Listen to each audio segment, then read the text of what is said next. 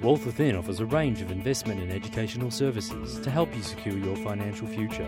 Whether you're an aspiring trader or simply want to increase the strength of your portfolio, Wealth Within are dedicated to maximising. Now we're just waiting Dale Dale from Wealth Within. He's going to be ringing in very shortly. In fact, I believe that Dale is on line 1 now. So if you can just pick that up, Si, and go to hit line 1 and hit that. I'll hit that one. And Dale, are you there? I'm here, Brett. Oh, how about that, mate? That was good timing. It was really, really good timing. You've had me on the run today. I didn't expect to be doing the session. Apologise for that. We've had the Federal Minister for Sport and Multicultural Affairs, Kate Lundy, and Senator Lundy. So, you got the flick. Oh, that's okay. I was in the city giving you the flick anyway. Oh, thanks very much. Now, I've got Simon in here with us today. Sam and Beth have deserted me for the day. Oh, well, how are you going, mate? Very, very good, Simon. That's great. Now, Simon was complaining he's got no money, Dale, so how are you going to help him? Look, geez, I could lend him $5 if he liked. That would be great. Yeah. Greatly appreciated. Yeah. It's quite interesting. It's a pretty normal story. If you look at the statistics, the majority of Australians can't survive for more than 3 months. It's actually a statistic that if you didn't have a wage, most Australians are actually broke because they wouldn't be able to survive more than 3 months. Mate, I would struggle through 3 hours, I think. There's an old saying for a lot of people: they run out of money before they run out of month. Yeah, well, I can imagine. Yes. I know a few people like that. Mm. Yeah, a lot of people. There are a lot of people like that because we're not really taught what I would call life skills. No, and I personally, I think it's something in schools, like start them young in primary school, learning about saving and not so much investing, but how to save and how to run your life, because you can learn all about maths and trigonometry all you want, but at the end of the day, if you don't know how to save your money, then you're going to be broke. Correct, and that's really where I come from, and I know Janine does, and to me it's very, very, life skills to me are far more important. And I remember when I went out to Deakin Uni for a little while, and I went, what am I learning? I'm not really learning to make a lot of money here or be self-sufficient, and that's where I went on my own journey of discovering how to become financially successful and independent. And now you're a trillionaire, you're laughing. Yeah, I'm a gazillionaire, yeah. Yeah, that's it. So, to me it's not, and my mum used to teach me something, and she said, Dale, broke's temporary, poor's a state of mind. Oh, that's a good analogy, isn't it? Yeah, broke is temporary, poor's a state of mind. And she said, you might be broke from time to time, but as long as your attitude is right, then you'll never, ever be without. And that's right. I mean, I've said to people, I've had journalists say to me, what happens if you lost all your money? I'd go, that's okay, I just get it all back. Because broke's not scary to me. I've been there. I grew up in Geelong West in a single-parent home. My dad died at 3 months old. We were on a pension. I didn't get a new bike till I was 22, and I could buy it for myself. Yep. I was second-hand op shop, clothes, the whole lot. So broke to me is not scary. No. What's scary to me is not having the ability or the knowledge to be able to create what I needed to. And that's why I went on that path to say, okay, what do I need to learn so that I can always be self-sufficient and not rely on the government? Because there's a lot of people in their late 40s and even into their late 50s that are just really scared of retiring. They just don't have enough money, and they're going, how am I going to retire? Because the pension's an existence at best. Just, yeah. And the average Australian male's retiring on about $250,000 of super. Average female about $140,000. Which is nowhere near enough, is it? Nowhere near enough. If you want to have what they would call, and this is the government term, comfortable retirement, yes, you need around $1 million. Good Lord. Yeah. And that even in that's an income of around about $50,000 a year. Yeah, so it's not. $50,000 would be all right if you had everything paid off and Correct. You weren't living an extravagant lifestyle. Absolutely, and it is quite. I mean, you can live on $50,000 a year in Geelong and have a reasonable lifestyle. It just means you're not going to buy a new car every 3 or 4 years. You're not going to do overseas trips all the time, but you're going to be able to eat and live in a comfortable house if everything else is paid off. Yeah. And that's the thing that you need to be cognizant of.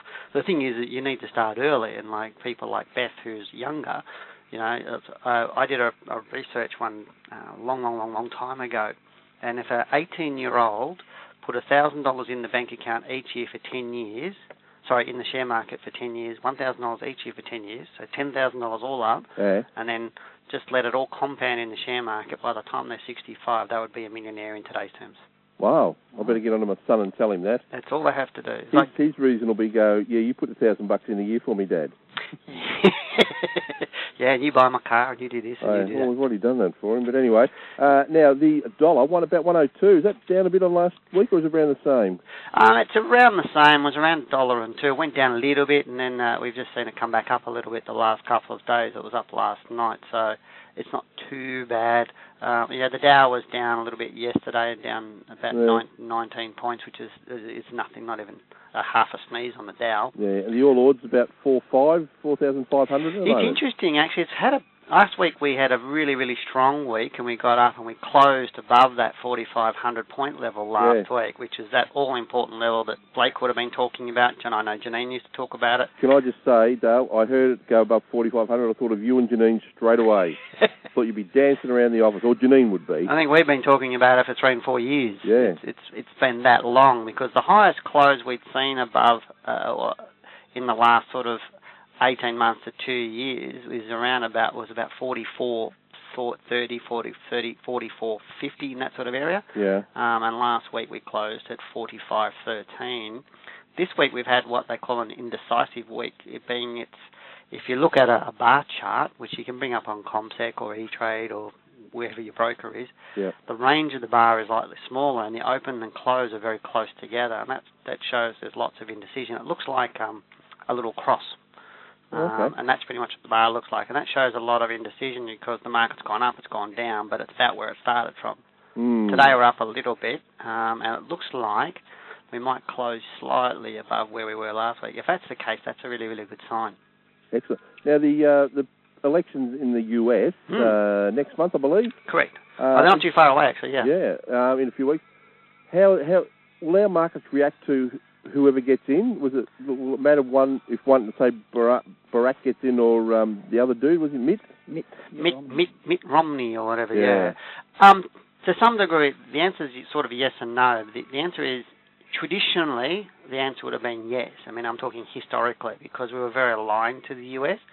Nowadays, about 7% of our trade is with the US. So basically, the US is just a blip on our screen in terms of having an effect on our market. We, since Keating floated the dollar back those couple of decades ago, our I suppose, reliance on the US, or more being locked in with the US, is just separated and separated and separated. So we're more now linked to Asia and Singapore and that sort of thing? Absolutely. Yeah. China, Singapore, Indonesia, Malaysia, they're our countries that we're more locked into. And Asian countries are to some degree, counter-cyclical to Western economies. They're a little bit different. So they're having peaks and troughs at much different times. And so our market is slowly moving away from that American market and being more affected by China. So from a point of view of historically, we might get a little bit of a blip if Obama doesn't get in, although the guy that has predicted every presidential election for the last 30 years is still picking Obama. So he's got it right every time. So the chances are he'll get back in, but really it's not going to make a lot of difference to us. Yeah. It sounds like it's a fairly complicated sort of system, the way it all fits together. Oh, it's mind-blowing when you start getting into their system of government and how it works. But there's a gentleman called, if you want to Google him, he's called Noam Chomsky. Never heard of him. Noam Chomsky. He's really good little videos on YouTube, this guy, speaking at universities, and he's one of a big person about their political system and how, I suppose, for want of a better term, how bad it is. It's basically, he says, after an election, when you research people after election, they don't even know what the actual policies were of the person that was elected. They've got no idea. Personality more so. It's just the marketing. So it's all about who's got the most amount of money to put the person in the chair.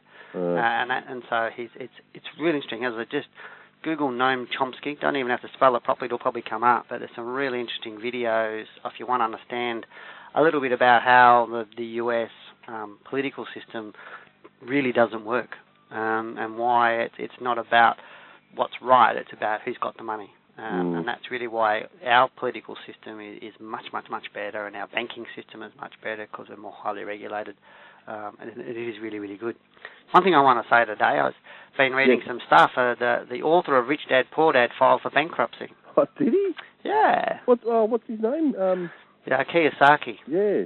Yeah, Robert Kiyosaki. Yeah, one of the companies that actually made him famous, actually is called Learning Annex, and they were instrumental in building his name up and making him do seminars and everything else. Well, he had an agreement with them, and he's not keeping it, so he's been sued, and that company is gone into administration. He's got other companies and money, but I saw him speak about 15 years ago in Sydney when I was living up there, and just was not impressed at all. Oh, okay. Well, there you go.